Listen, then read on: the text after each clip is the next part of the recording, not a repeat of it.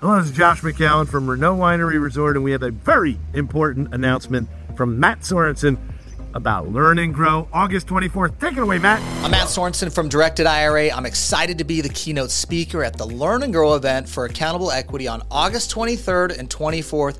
You've got to book your tickets and get registered. I'm excited to be there and to meet you in person. Hi, this is Robert Kiyosaki, and you're listening to Capital Hacking. This is the most important thing you can listen to today. With great power comes great responsibility. I could do this all day. This is it. Don't get scared now. They may take our lives, but they'll never take our freedom! Cinderella's story out of nowhere. It's in the hole! That the only thing we have to fear is fear itself! Capital Hacking begins in 3, 2, 1. Welcome back to the big show. Josh McCallan here with my extremely incredible talented host, John Edwin. Oh, you are so kind. You are the talent, buddy. Guys, we often talk about the guys that we interview, and we're about to do that. But I will say that listening to this podcast, I am honored to be on with the talented Josh McCallan, because he asks questions that don't even come to mind for me. So the information that you gain from his questions are simply extraordinary. And that's very kind, because Brad Mullen did it. Yeah. Brad Mullen brought the heat today. Brad's a good friend of ours. The guy is an amazing human being, and he really brought some awesome knowledge in different areas. That's true. He's a sometimes people call these gentlemen and ladies serial entrepreneurs, but I never find that to be a positive expression. But I think there's got to be a better expression when you talked about Brad, because we got to know Brad through, GoBundance. So many good people John and I have met there. But I also met him because he was a generous soul. He came to one of our charity golf outings and helped out the children in need of adoption. And he was very kind, he and Beth. So I've forever will be indebted to him for all the work he did to help us. But he also, he's just a real role model for everybody who wants to see the world differently. What I loved about his story, John, was that his grandfather had a small business, and he knew he wanted to take it over. So he designed his college career so he could help join his grandfather's business. That's very cool. Yeah. But later left after he finished doing what he promised to do. He started 2 other great businesses, to the point where he's like a multidisciplinary entrepreneur. And one of the things we talked a lot about is being able to build a platform. Once you learn how to build a business, then you start to say, how else can I serve these people? And of all the things he's done, from house flipping to real estate, I was so curious about the medical billing practice and medical revenue creation that he does for doctors. Yeah, it was cool how he his significant other is Beth, and she's like really, really talented in that space, but just didn't want to take the leap. So I'm not going to give it away, but you'll listen how she actually took the leap into becoming a business owner with Brad. The way he explains this is what we try to get across a lot of times in the show, is that human capital, when you see it, when you either you have it, or a teammate has it, or a colleague, or an investment partner you can invest in, there's so many great things that can come when you invest in other people's talent. And I think he did a great job with that. And I think the future is very bright. So you're going to dig in, and we're going to enjoy this show together. Brad, can't wait to hear you, buddy. Let's go. I'm excited about having Brad Mullen on the show, John. Thank you for recruiting the world famous Brad Mullen and having him on the big show. Absolutely. It's Brad 3.0, and Brad has become a good friend of ours, and we're really excited to have you on our show, Brad. Can you give us a little bit of your background? Yeah, I'm located in northeastern PA, I guess it's considered, about an hour and 45 minutes northwest of Philly, 30 minutes directly west of Allentown. And I own several small businesses in my local community. I started in investments. I was a finance major in college. I knew that when I graduated, I was going to have the opportunity to take over my grandfather's small investment firm, which I did. And after a few years of doing that, I realized it's not what I wanted to do. So I ended up selling that. I had a client that I would meet with every so often to go over his portfolio, and I handled his 401k for his company, and we talk about his asset allocation, and we'd spend 20 minutes, 30 minutes talking about that, and then another hour talking about his real estate holdings, and kind of piqued my interest. I'm like, this real estate gig seems like a lot more interesting than what I'm doing. So I ended up, his name is Joe Schaufstall, and I tell him every time I see him that he created this monster. I ended up buying my first property in 2007. It was a flip, and the money I made on that, I bought 3 more, and that's kind of how I got started. And then the bottom fell out of the market, and I didn't do anything for a while. I actually sold my investment business, was going through a divorce, got real cynical about a lot of things in life, was going to join the military and just get out of Dodge. It never happened. And I was still flipping houses, just, one at a time, do most of it myself. And I had a friend that moved back from New Orleans that was in construction. And we got to talking, and I'm like, man, I wish I could just do this full time. At the time I took a corporate job with Deca Battery as a financial analyst, building their divisional P&L. And I pretty much completed that project and knew the corporate world just wasn't my jam at all.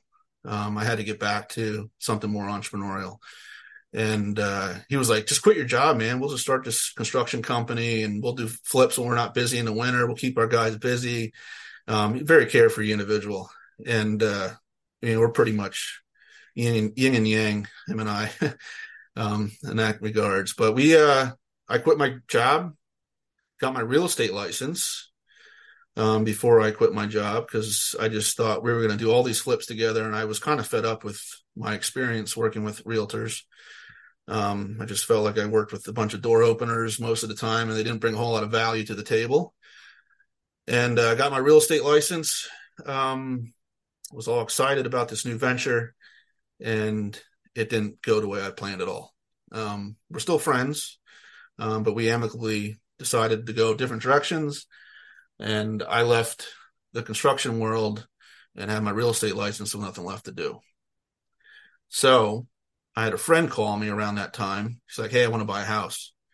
I know that you're involved in real estate. He didn't know I had my real estate license, but he knew I was investing and flipping and whatnot. So I said, yeah, sure. Here's someone you can call that can show you houses. I didn't even think of representing anyone else at that point. And like an hour later, I called them back and I said, hey, I have my real estate license. I can show you houses. And that's how it started. It was, I think it was a $60,000 house. That was my first real estate sale. And then I decided this is going to be my full-time thing. And then my first 6 months, I did $2 million in sales. And I think last year we did almost 50 million. Nice. Finishing year 9. So I went from just me to having more business that I could handle, to hiring one person to help me out, making her my buyer's agent. And then we still had more business than we could handle. And then we hired more office staff. And now I have 15 people that work on my team right now. So that's my story and how I got involved in real estate. It all happened because I sat across the table with Joe Schaufstall, and he shared what he was doing in real estate, and a light bulb just went on in my head. And what was your New Orleans friend's name? His name's Dan Fetzer. He lives in Mississippi right now, still doing construction, doing pretty well from what I understand. Very talented guy. More talented than most people in that field. And I think he was frustrated with me because on the job site, I couldn't keep up with him. And on the business side, we had kind of like an inverse relationship there. So it was just just didn't work for whatever reason, but I'm glad we're still good friends, even though we're far apart. But yeah, Right, I've had multiple partners since then too. So I've actually done pretty well on the partnership side. Some people struggle with that, but right now I have 4 or 5 partners in different businesses, and I'm grateful for that. I love the story that you told your friend to call another agent when you had your license and then thought about it, called him back and said, I can help you out. That's a great story. What was the moment of, because I think a lot of people want to maybe leave their W-2, but they feel like they're handcuffed. What was the moment for you where you were like, you know what, I'm burning the ships? I was making at that point, it wasn't a lot. And I'm thinking to myself, I have a double major college degree, business administration and finance. And here I am making, 50, 60,000 a year. And I just knew that there was no way that was my trajectory in life, was to slowly work my way up a corporate ladder. It just didn't felt right for me. It just wasn't my passion. Just punching a clock. I just couldn't do it. And that was the only 2 years in my whole adult life, actually, that I had a W-2. So when I came out of college, I was self-employed. Then I was a 1099 independent contractor, basically for an investment firm, until I took it over. But it was all on me to produce. And it didn't matter how hard I worked in that corporate environment. I was basically tied to a cubicle. Yeah. I wasn't going where I knew I could go. So Brad, I want to I'll summarize some cool lessons that I've already picked up. And that is, first of all, you had a vision during college that you would be buying your grandfather's business. So that probably kind of changed your perspective even in college. How did your grandfather feel when you took it over, and how's he doing now? Is he still with us?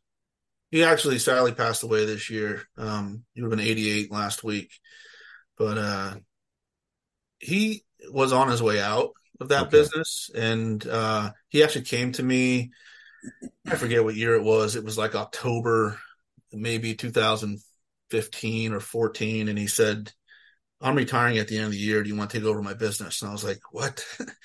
Well, it's like 2 months from now. And I did. We made it happen. I didn't have any money. I probably still owe money for it to this point, but I took it over, and I switched to a fee-based practice, kind of changed the business a little bit. When I was ready to be out of there. I'm sorry, I'm way ahead of. This was 2005, not 2015. 2000. Oh, okay. Yeah, 2005. 2008, I was already ready to go into real estate full time or do something different. And then the market crashed, and I could not leave my clients at that time. That's right. I thought that would look really bad. So as much as I knew that wasn't my future, I cared about the people that put their trust in me. And I hung on for another 2 years and slowly transitioned somebody else into my role to take that over.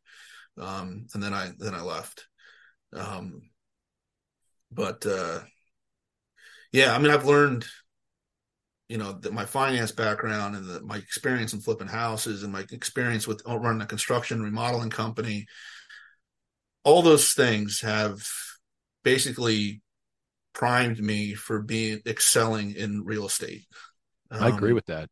I can go into a house and I can build a house from the ground up. My brain can't tell my hands how to do it, but I know everything, every step along the way, and I know what I'm looking at. So when I go into, when I would go into a house with a potential buyer, I was a wealth of resource to actually know what I was looking at and could advise them on things that I've saw, potential issues and stuff like that. So, and I kind of knew what it cost to do things. If they're like, well, we hate this kitchen, but we, don't know if we can afford to put a new one in. I'm like, well, I actually know how much it's going to cost. So, it's a good resource there.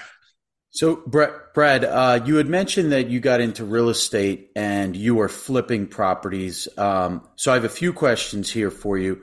How many properties did you flip in the beginning? And then I know you're also holding quite a bit of real estate.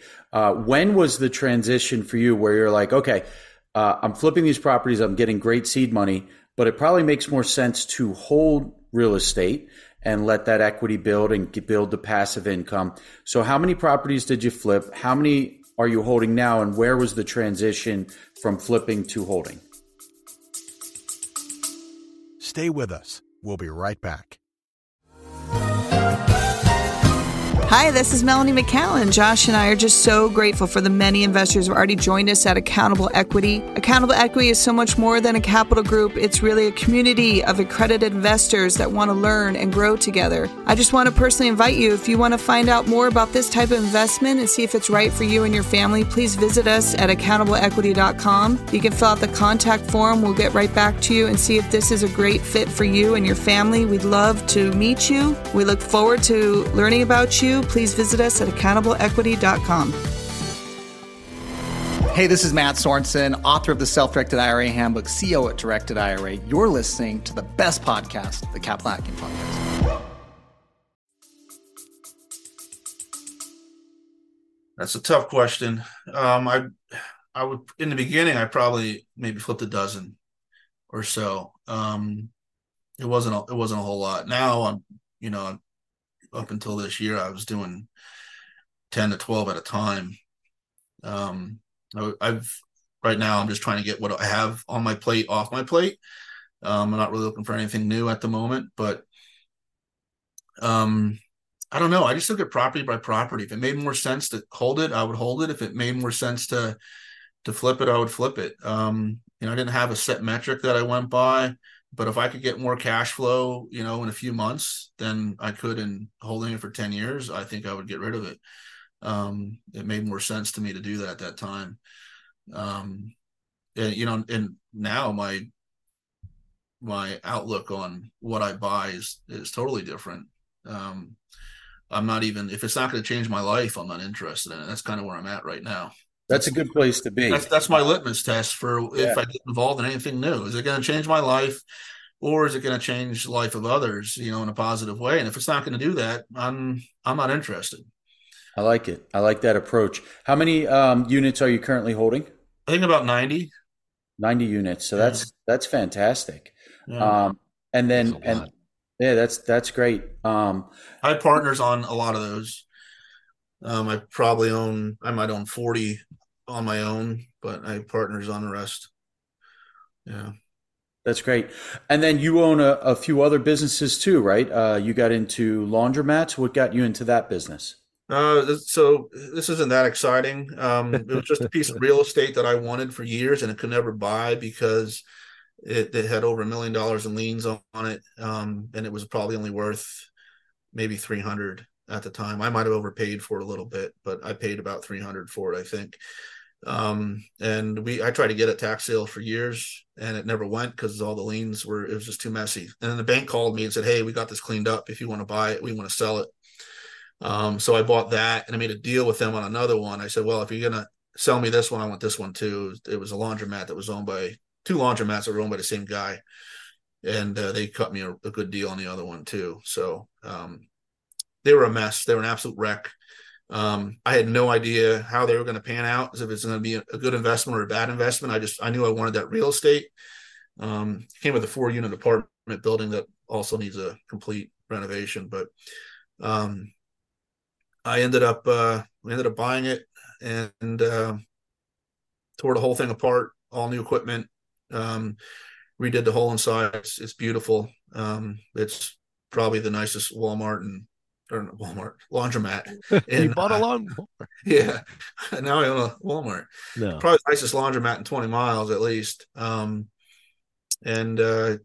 not sure yet if it's going to be a great investment or not. It's picking up speed every month. It makes a little bit more money. It costs about $500,000 probably between the renovation and the equipment. So that time will tell. I'm not jumping up into the other one yet. This is going to be the same project. another 400 to 450,000 probably. It's a little smaller. But again, that comes back to, is it going to change my life if I invest, another 400,000 into this project? I don't know. And I'm not ready to do that yet. So right now I'm just sitting on the real estate. It's not costing me much. I bought it for $32,000. So there is a laundromat on it that has the doors locked. Is that what I'm hearing? Yeah. You say? Yeah. Okay. Gotcha. It's closed.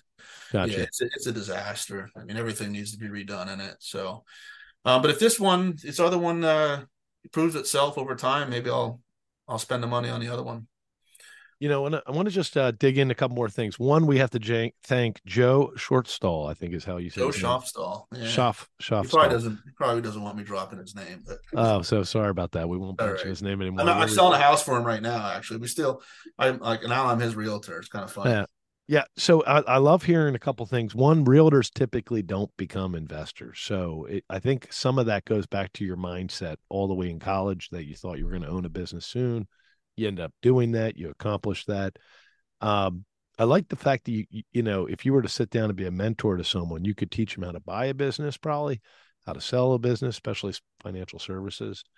But it looks like that's not part of your future, maybe. What is the future, Brad? Because, I mean, your credentials are construction, and it looked like you bought a construction company or built one pragmatically so you could be a great flipper because you believed in the investing side. That's even a nice mindset. That's kind of how I see it. You know what I mean? That's like the you 2 wins for every dollar you're spending there. You build a construction company, now you get better opportunities for flips. You're a broker in real estate or now you have your own brokerage, but I don't necessarily know that that's your whole story going forward. It's just part of your machine you've built. You've built an empire. You have different cash flow businesses. I know you even own something else you haven't talked about, medical billing business. That before we go all the way to the end of your story, how did you get into medical billing practice? Whatever the name of that business is. So I wouldn't be in that business if it wasn't for Beth. Okay. We've been together 13 years and I've seen her excel in that business. And she probably doesn't realize that I've paid attention to when she'd come home from work and download everything that she's going through at work. But I just realized over the years her talent.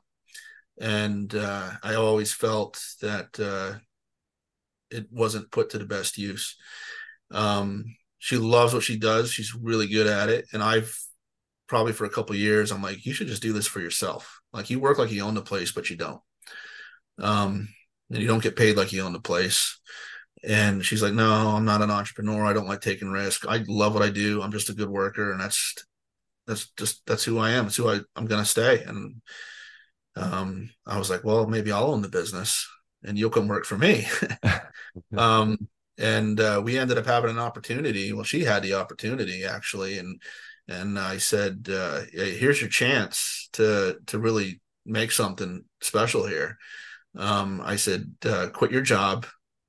I'll pay your salary out of my own cash flow. She was approached by a large E&T group that had some issues with their accounts receivable and their revenue cycle management, and they needed help. And she was referred by somebody else. And we ended up taking them on as a client. I started this company. She was my first employee. Then we hired somebody else that she used to work with that left to go work for somebody else for a while. And then we came on. I matched her salary as well. I knew that the talent that she had was worth investing in. Yes. And I look for that now, like in people, like where can I find talent that I can leverage to create opportunities for other people and myself, and invest time and money into that. And it exploded. We were moving to our 3rd location in less than 2 years. We've outgrown 2 already. Wow. And awesome. we have 15 employees, and and it's all referral based. She phone just started ringing really when she left. What's the name of that company? Client First RCM. What a great name. Yeah. And we built that name around kind of our ethos. So that's something that she felt was lacking in the business. And we wanted it to make it, the forefront of what we did. And, these doctors go to work every day to be healers, and no fault of their own. And a lot of them aren't great on the business end. Sure. And we handle the revenue cycle management for their businesses and make sure they get paid for the work that they do. So does she also, that, like, when you say revenue cycle, does that include the governmental payment, as well as? Yeah, I mean, we deal with Medicare, Medicaid, all the major insurance companies. So we're the intermediary between the doctors and the surgery centers and insurance companies. So they go do their work. They give us either an op report. We can code it if they don't code, but we have 4 or 5 certified coders on our team. But we can code the surgeries. We can bill it correctly to the insurance company so they get paid. So good. And we do contract negotiation with the insurance company. So every doctor has a contract with the insurers on their pay scale of what they get paid. We negotiate that. We make sure they stay credentialed with all the insurances that they work with. We handle their accounts receivable, the follow-up, the denials. The insurance business is quite a game. And my girls know how to play it. I think we have 15 employees, and the average experience is 17 years. Come on. That's amazing. And you know what we call that? Human capital, Yeah, and I think what you're saying is you saw how talented Beth was. And I got to meet Beth a few times when you visited with us, Brad. And I can see what you mean. She's a woman who has, she doesn't always, she's probably not going out there business developing. She's probably still waters run deep, like with my wife. She'd rather just be a part of the room instead of jumping up and speaking. But boy, you can trust her. And I think that's probably why you built all around her talent. Yeah, she's a bit timid, but man, if you get her sitting down with a surgeon or doctor to talk about their revenue cycle, I mean, she'll blow their mind. That's awesome. I've seen it many times. It's pretty neat to watch. Does she quarterback the negotiation with the insurance company, or who on the team does that? Beth? Yeah, she does that. Yeah, that's her thing. All right, we're gonna have to get Beth on this big show, John, because that's a heck of a business you guys are in. And do you think there's a future in that business? Are you going to let it grow, maybe 5 times what it is now, or is this where you want it to be manageable? No, we want to grow it. Quite a bit. I mean, we're just getting started. We've done zero advertising. Well, we have a lot of doctors that invest with us, listen to this show. Is this something they should reach out to you about? Because I'm telling you, we'd love to have a conversation with them. Yeah. Give the URL again. I'm sure there's a website. That's funny. We don't have a website. It's like 90% done. I just ran into my website developer at a networking thing last week, and I said, "Listen, Josh," I said, "We're getting this website done by the end of the year." I said, "I promise." So it doesn't have to be. It's one of those things. Be 100% perfect, and I'm like, if it's not perfect, I'm not putting it out there. And he's like, "Let's just get it out there." Yeah. So we haven't needed it. I mean, we've just been referral after referral. So we just signed 2 new orthopedic surgeons in the last 6 weeks or so, and they just came from other orthopedic surgeons. So that's what we specialize in, kind of. I would say 40 to 50% of our business might be orthopedics and physical therapy. So. Hi, this is Melanie McCallan. Josh and I are just so grateful for the many investors who have already joined us at Accountable Equity. Accountable Equity is so much more than a capital group. It's really a community of accredited investors that want to learn and grow together. I just want to personally invite you, if you want to find out more about this type of investment and see if it's right for you and your family, please visit us at accountableequity.com. You can fill out the contact form. We'll get right back to you and see if this is a great fit for you and your family. We'd love to meet you. We look forward to learning about you. Please visit us at accountableequity.com. Hey, it's Hal Elrod, author of The Miracle Morning, and you're listening to Capital Hacking. Enjoy. I want to ask you a question, Brad, since this is a real dive on capital hacking, and this is just what's great about this show, John. Not that we are all specialists in medical practice, medical billing like you are, but you know what it gives you access to, and this is just the way I try to think out loud. It gives you access to who might want to sell their practice. And there's hundreds of people out there who would want to buy that practice. You should almost build a division of mergers, acquisitions out there. There's things going through my head about that. There's a lot of things I'm thinking about. I mean, I love building ancillary businesses too. Yes. Like I have a title company that's fed by my brokerage. It's a great relationship. So it's yeah, I love those kind of I love it. ideas. I love it so much that Yeah. that you should make a little. My friend, we've always had Richard Wilson on the show, who's the world's best at predicting a URL that it'd be part of a business that he's already running that later he'll use. So I'm picturing medical practice for sale or surgical centers for sale.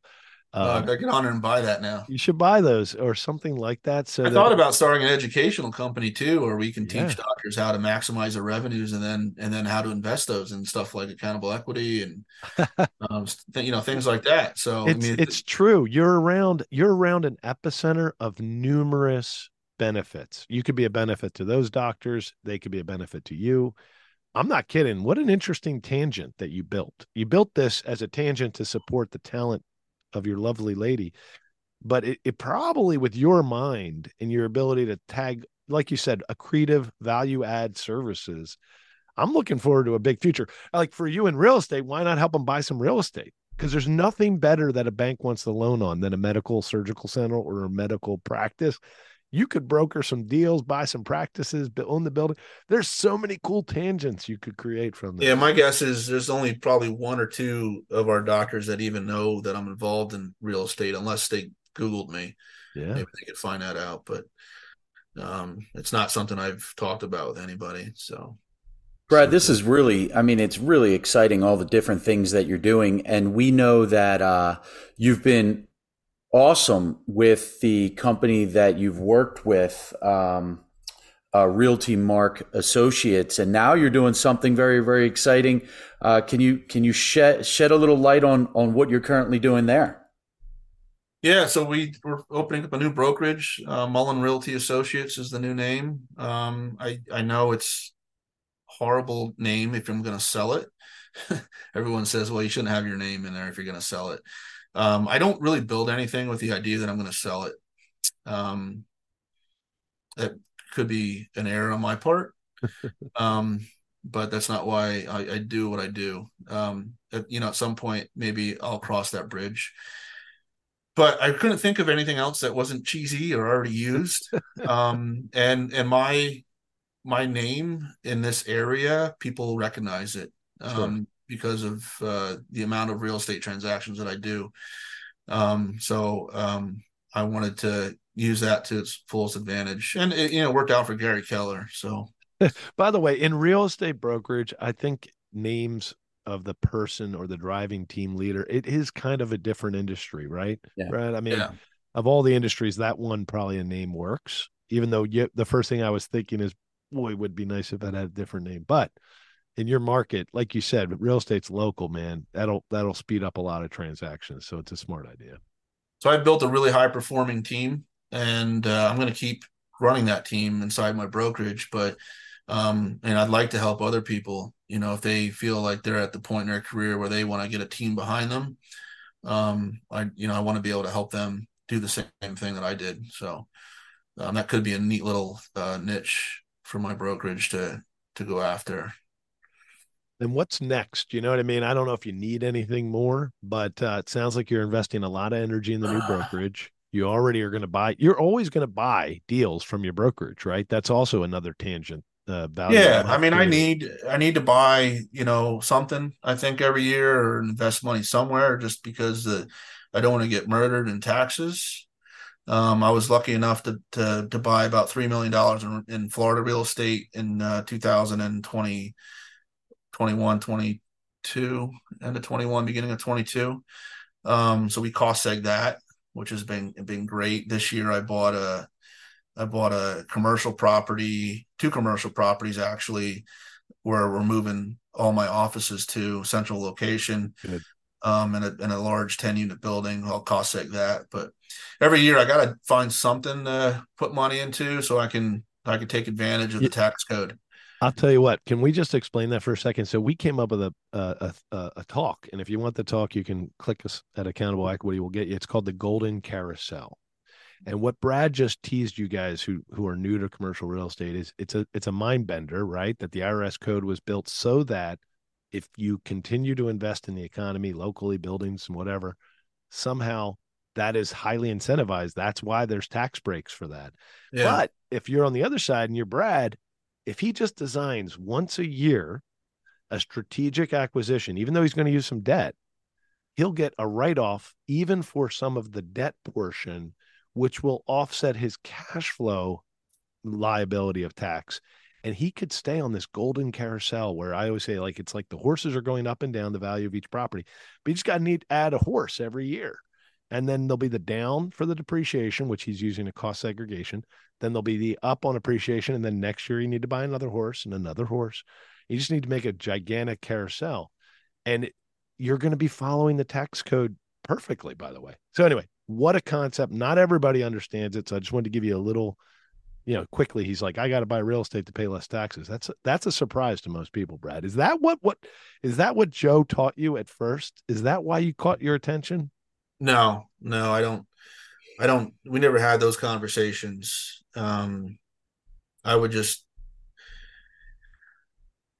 look at the numbers of, the returns that he would get on what I was providing for him, and the cash flow that he could get on some of his investment properties. And I was just looking at the spread there, and I was like, well, this doesn't make sense. I mean, I know you should be allocated and, spread. Don't put all your eggs in one basket, which that's what they preach. I don't actually believe that.